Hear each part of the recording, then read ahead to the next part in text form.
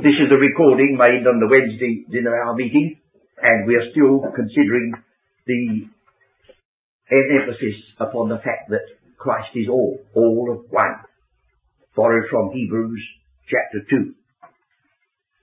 It says in verse 10, just to get the context again, it says in verse 10 of chapter 2, "For it became him for whom are all things and by whom are all things, in bringing many sons unto glory, to make the captain of their salvation perfect through sufferings. For both he that sanctified and they who are sanctified are all of one." And the insistence upon that is going to be a subject before us for a period. I hope it will not be wearying to you, but rather cause for rejoicing that there's only one Saviour. There's only one gift of righteousness. There's only one revenue, only one reservoir of life. And the more we know that, the more we shall see that Christ indeed is all and in all to the church today. Now, we're going to turn to this same epistle to the Hebrews a little further on to see how this is insisted upon in another aspect. First of all, chapter 9. Chapter 9 opens with a detailed consideration of the furniture of the tabernacle. That of itself is a study, as I dare say you well know. But I'm focusing attention upon verses 7 and 8. But into the second part of the tabernacle, which is called the holiest of all, went the high priest alone once every year. Once. All that marvellous building, all the work put into it, all the gorgeous colouring, all the furniture, is focused upon one day. Once only, into that holiest of all. No one else ever entered it, except the high priest. And he went in not without blood. And he went in covered with a cloud of incense.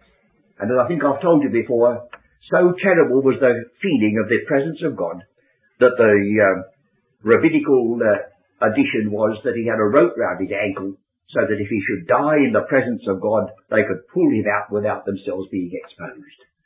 Now that shows you the consciousness of the majesty that was within that small, beyond that veil. But our point today is he went in once, not without blood, which he offered for himself and for the errors of the people. Of course, that's where the type fails. He needed a Saviour himself, poor man. So he is only a type of the true Saviour, who did no sin. The Holy Ghost is signifying, now this is an important little extra. The apostle doesn't say, and of course this is a type in the scriptures. He goes deeper. He says the Holy Ghost is signifying something by this. So it's utterly impossible for you and me to enter into any of the riches of the epistle to the Hebrews if we're among that sort of people who sniff and say, "Oh, we're not going to bother about all these old ceremonies that took place in days gone by, in those barbaric periods." The Holy Ghost is signifying something. And what is it?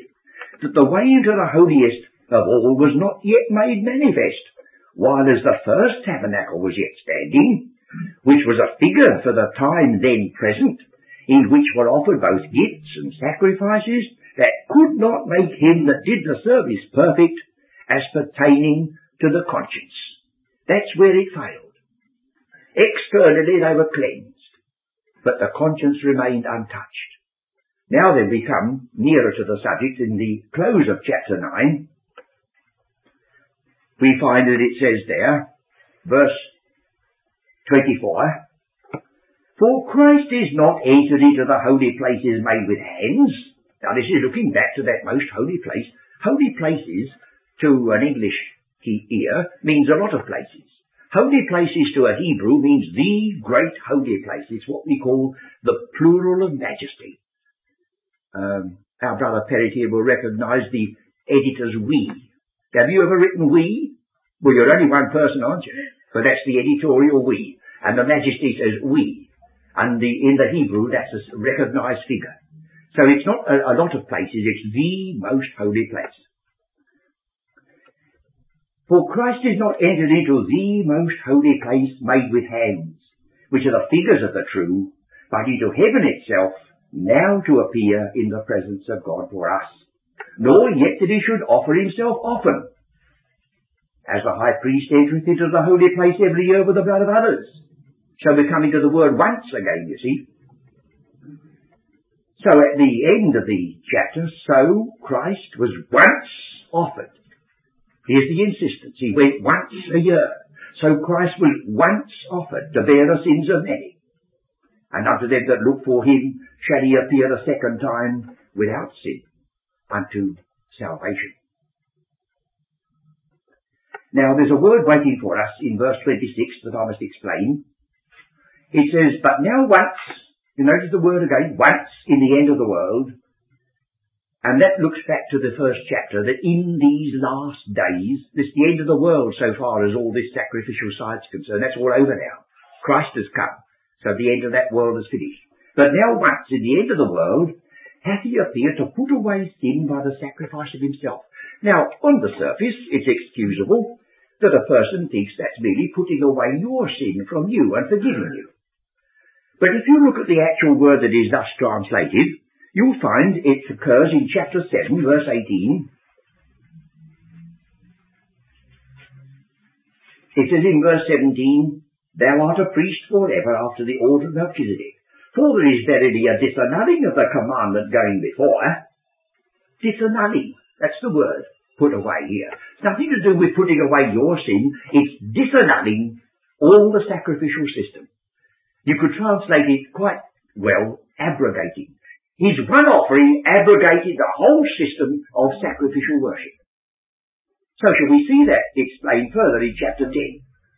For the law, having a shadow of good things to come, and not the very image of the things, can never, with those sacrifices which they offer year by year continually, make the comers thereunto perfect. Only once was necessary because his was perfect. All the time they repeated them day after day and week after week and year after year. They were reminding one another this is only a shadow, waiting for the reality yet to come. What a blessed people we are. It'd be wonderful to be living in the days when the tabernacle was there. But how much more wonderful when there's a true high priest in the tabernacle which God pitched and not man, never to offer himself again. You can quite see without us everlastingly speaking about Romanism, anybody who believes this truth could not possibly for any sakes belong to the Roman Catholic communion. For their great centre is the offering of the Mass, which is a repetition of the sacrifice which is once and forever never to be repeated. Now then, we go on in this chapter. It says, at the end of verse 2, they do not touch the conscience. They should have no more conscience of sins. But in these sacrifices, there is a remembrance again made of sins. Every year, you see, instead of the once, every year. Now he says, I told you that he came to abrogate and set aside all the sacrificial system, for it is not possible that the blood of bulls and of goats should take away sin. Well, what's the alternative? Verse 7. Then said I, Lo, I come, in the volume of the book it is written of me, to do thy will, O God. A body hast thou prepared me. Verse 5. And in that body he offered that one sacrifice for sins forever. Now we come once more to the oneness. He's contrasting the priests in the old tabernacle with Christ. Verse 11. Oh, I mustn't miss out verse 10, must I, because of the word once. By the which will we are sanctified through the offering of the body of Jesus Christ once for all. Once. Once is the word one applied to time. One is the word once applied to things. So we've got once and one offering. And every priest standeth. Do notice this. Every priest standeth. When Paul wrote the summary, as far as he got in the 8th chapter of Hebrews, he says, the things which we have spoken, this is the sum. We have a seated priest. So they summed it up. In a heavenly sanctuary. And you've only got a standing priest in a worldly sanctuary, and he goes on day after day, week after week, year after year, and you're no foreigner. Only the fact that you've got a type that's being perpetuated. And every priest standeth daily, ministering and offering oftentimes, notice the insistence, the same sacrifices which can never take away sin. You see? Now then, what about this man? What about Christ? But this man, after he had offered one sacrifice for sins, forever sat down on the right hand of God. We'll have to take this emphasis upon the seated priest because it's so insisted upon. But for the moment it's not that he sat down because he was weary. Oh, blessed be God, he did once, friends. This triumphant priest once, walking this earth, sat on a well, weary, and asked for a drink. That was his condescension. Now is his ascension of his glory. It says that he sat down on the right hand of God, from henceforth expecting till his enemies be made his footstool. For, here comes again, by one offering, he has perfected forever them that are sanctified. One offering. Now it perfects. Now the word perfect has got in its makeup, as you know so well, going right through to an end. Whatever God had as a view when he planned redemption, this one priest, this one offering takes it right through to the end. And then the word forever is not the usual word which we get all over the New Testament, forever and forever. This is a special word, Istodynites. It is unto all perpetuity. There's no word in any language which is richer in its meaning than this expression, that you have been perfected unto perpetuity. Now we'll glimpse back to verse 1 because the same word is there, but it's disguised in rather a too easygoing translation. So I'm going now to alter as I read it without telling you what I'm doing, but you'll see what happens. Verse 1, for the law, having a shadow of good things to come, and not the very image of the things, can never, with those sacrifices which they offered year by year, make the comers thereunto perfect unto perpetuity. What a pity they put the word continually there, just as a sort of an addition to the word year by year. If a thing's offered year by year, I should imagine it's going on continually, wouldn't you? Yes. And what a pity to sacrifice this meaning just to say that year by year means going on continually. No, the word continually belongs to the word perfectly, and is repeated again in verse 14. This is so important, I'm going to repeat it here, and bring the two together now. So once again, for the law, having a shadow of good things to come, and not the very image of the things, can never, with those sacrifices which they offered year by year, make the comers thereunto perfect unto perpetuity. Now verse 14. For, picking it all up again, for by one offering he hath perfected unto perpetuity them that are sanctified. And back we are to chapter 2. He that sanctifies and they that are sanctified are all of one. All of one. The perfect high priest, the perfect sacrifice, the perfect offering, the perfect tabernacle, and those who are poor, miserable sinners are now perfected unto perpetuity. Can you believe it? It seems almost too good to be true.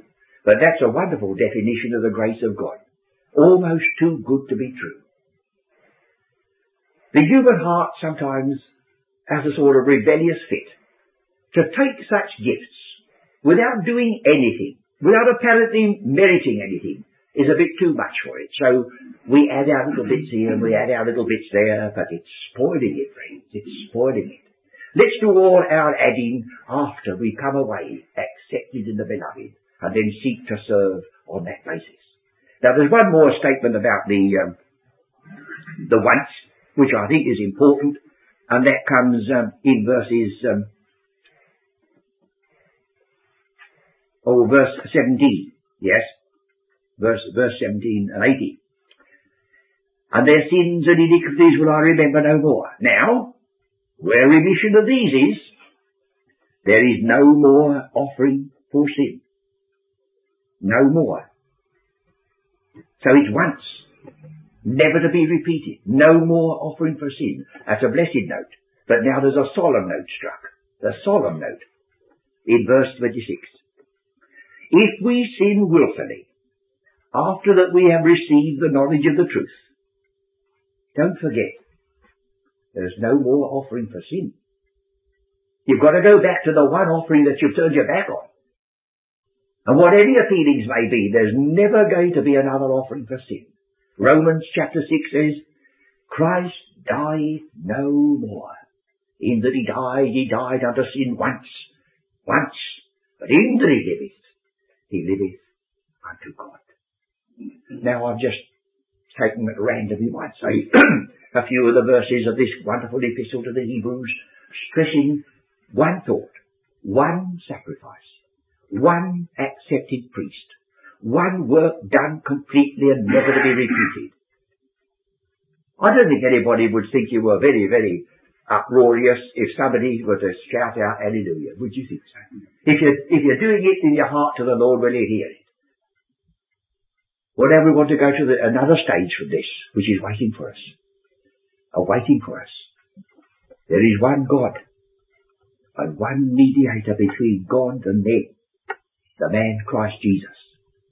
So that I think we must say, let's have a go at that when we meet together next time, for we haven't seen it all yet, friends.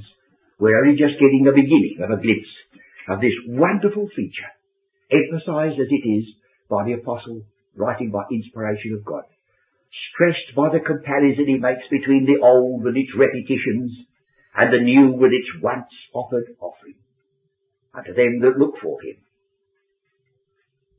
It says, we'll finish up with that. So Christ was once offered to bear the sins of many, and unto them that look for him shall he appear the second time without sin unto salvation.